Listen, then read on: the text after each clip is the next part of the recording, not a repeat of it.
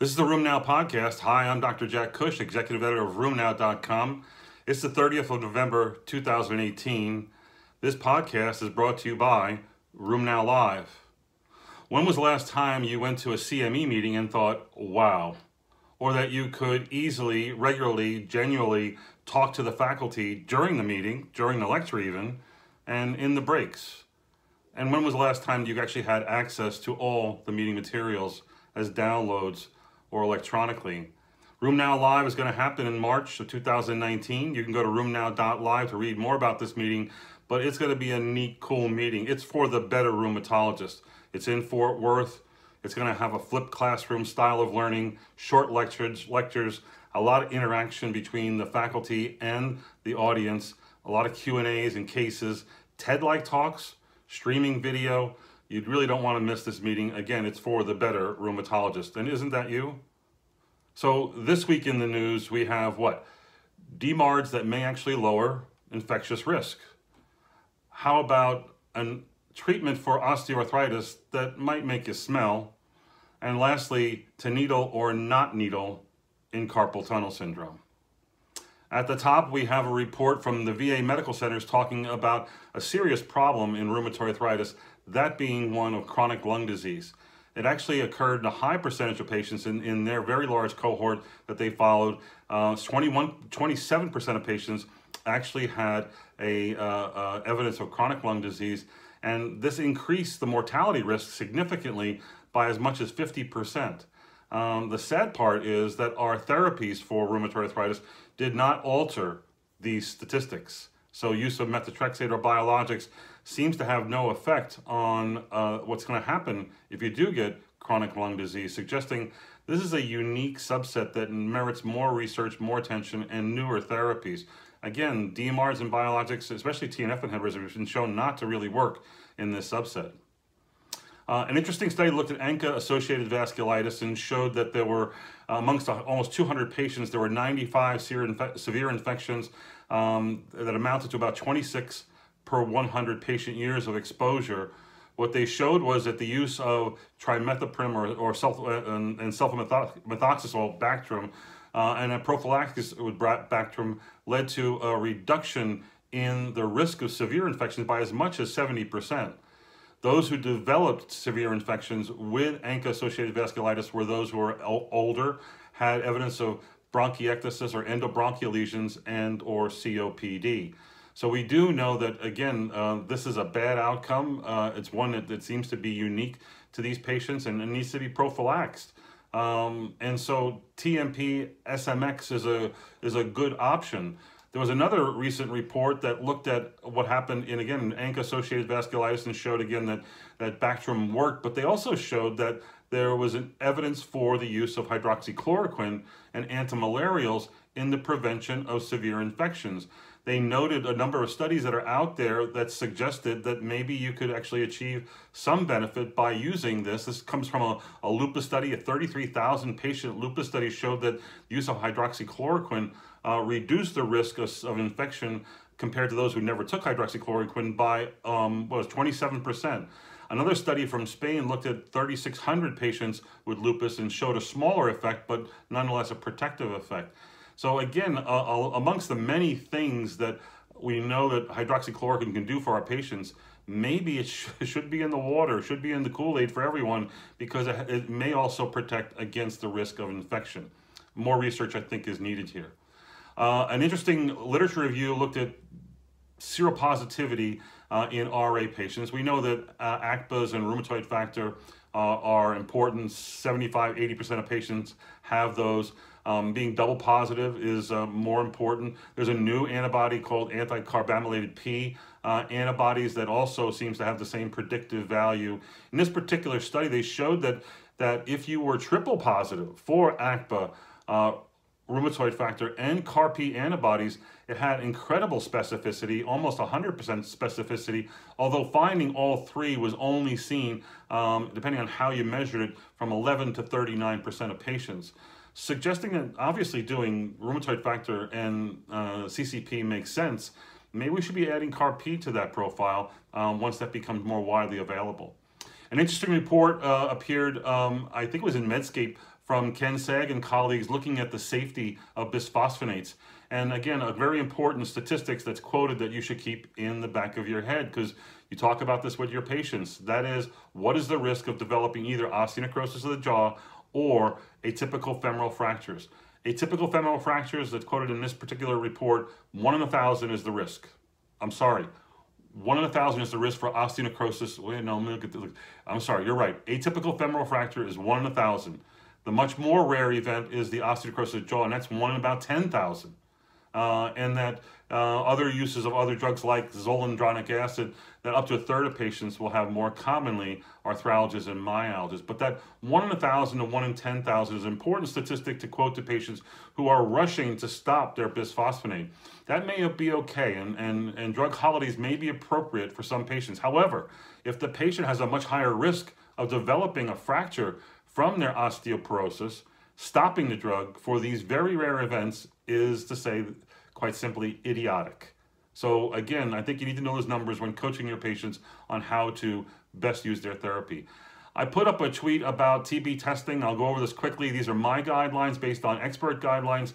The bottom line is that everybody should be tested for PPD with a PPD or IGRA, quantiferon or T-spot before the use of a TNF inhibitor and other biologics. If the patient is negative, then you can obviously start therapy. If the patient is positive, you have to evaluate for TB. Do they have signs and symptoms? Do they have a negative chest x-ray? Can you culture either sputum or urine or anything else to look for evidence of an active infection? If it's negative, then they have LTBI, and you can immediately proceed to treat them while starting the biologic. You do not have to wait 9 months or anything like that. You can use both the same. Again, the wording in the package insert is it must be LTBI prophylaxis must be started before, including 2 minutes before. If they have an indeterminate result, I tend to repeat the test and may even change the test from a quantiferon to an IGRA or to a tuberculin skin test. If it's the same, you can proceed and then watch and worry. If it's negative, you can go on and proceed. Often, many indeterminate results will turn negative after therapy is started, suggesting that it was related to inflammation, much in the same way energy can be seen.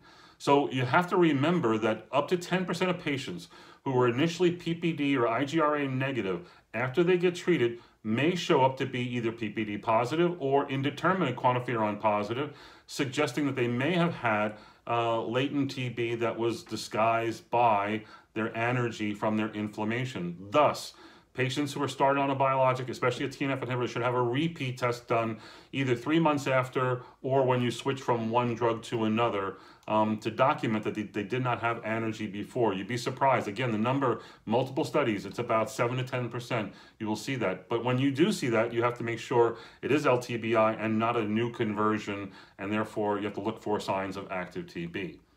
An interesting meta-analysis again appears on a common issue that I keep repeating here, but it bears repeating, and that is a meta-analysis of DMARD 6 studies, biologics 5 studies show no significant benefit when these agents are used in osteoarthritis. They are placebo, basically. So again, we need other therapies for osteoarthritis. Good news comes in the form of new data from the NRMP, the Residency Matching Program, showing that rheumatology is actually one of the most competitive of fellowships with 221 positions and 313 applicants in 2018. 2/3 of these were filled by U.S. grads, 1/3 by foreign grads. Commentary by David Cart from UT Southwestern says it looks like it's going to be the same for 2019. The numbers are staying up. It's getting competitive. We need funding to expand our fellowship positions so that we can meet the unmet need of a loss of a workforce that's going to occur soon. I want to remind you, and we did so in a Twitter report, that there are 6 FDA-approved TNF inhibitor biosimilars in the United States. 3 for infliximab, that's Ifixi, Renflexis, and Inflectra.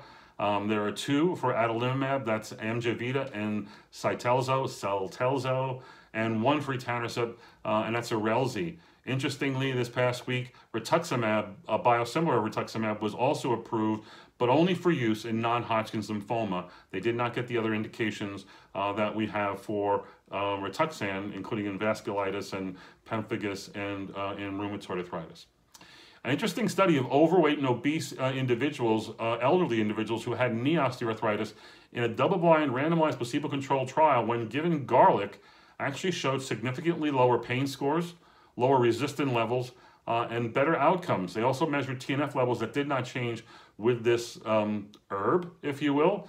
But nonetheless, it's curious that maybe your patients who are taking garlic may be getting some benefit from it. There is some weak research showing that garlic may have an effect on metalloproteinases and maybe on cytokines like resistin. It has been shown to lower CRP levels in some patients, suggesting this, like some of the other ones we've talked about recently, including frankincense and others, may have some benefit in our patients with osteoarthritis.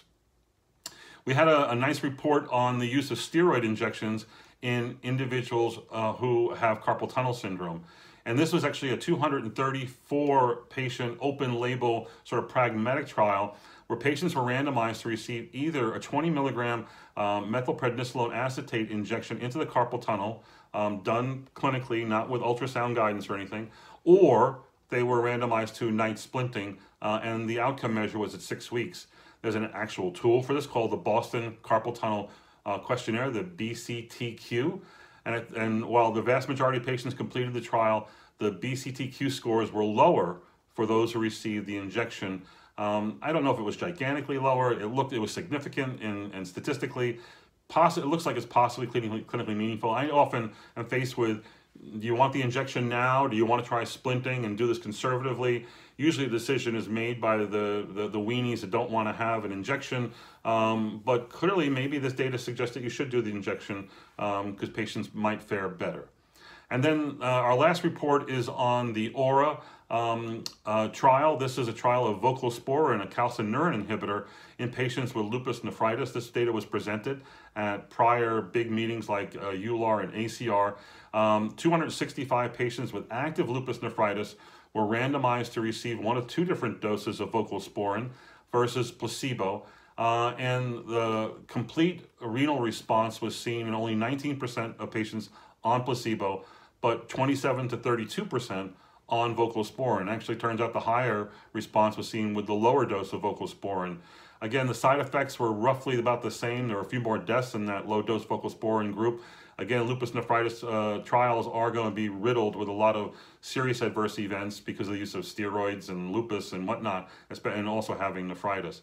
But nonetheless, I think this is very encouraging data and very clear data showing that voclosporin is going to be a contender in the lupus treatment world. We need to see further studies. Remember, the anifrolumab studies, which looked great in phase 2, earlier this year reported their phase 3 trial, didn't work. So there's a lot, it's very difficult to do lupus trials and to prove efficacy because patients are highly complex. They have multiple comorbidities, multiple therapies. The outcome measures are arguable. I think this approach that they've taken with voclosporin, going after a subset of lupus patients, the nephritis patients, as opposed to trying to get a whole indication for lupus, this makes more sense than trying to get a whole indication looking at SLEDAI-2K or SRI-4 responses. Anyway, that's it for this week at RheumNow. Go to the website. You can click on the links to find out more about these specific reports. Again, you can go to rheumnow.live to learn about our exciting meeting in March of 2019. Artie Cavanaugh and I are hosting that meeting. You won't be disappointed. We'll see you next week. Bye.